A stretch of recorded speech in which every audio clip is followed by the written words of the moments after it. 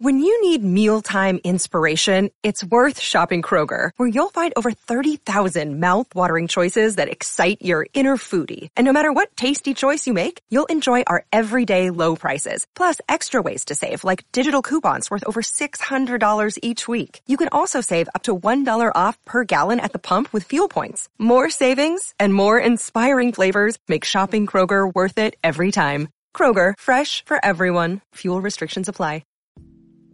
Hey everyone, in this episode I'm going to talk about an expression, also called an idiom, that is commonly used, and it is "that ship has sailed."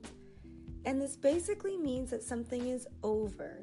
There's no longer an opportunity, there's no chance of it happening again. That ship has sailed.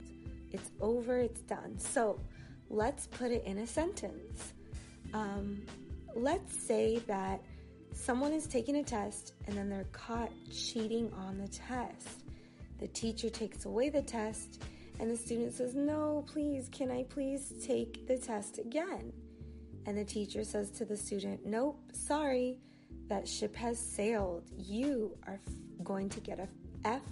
You failed the test." Or let's say there's a couple and they break up.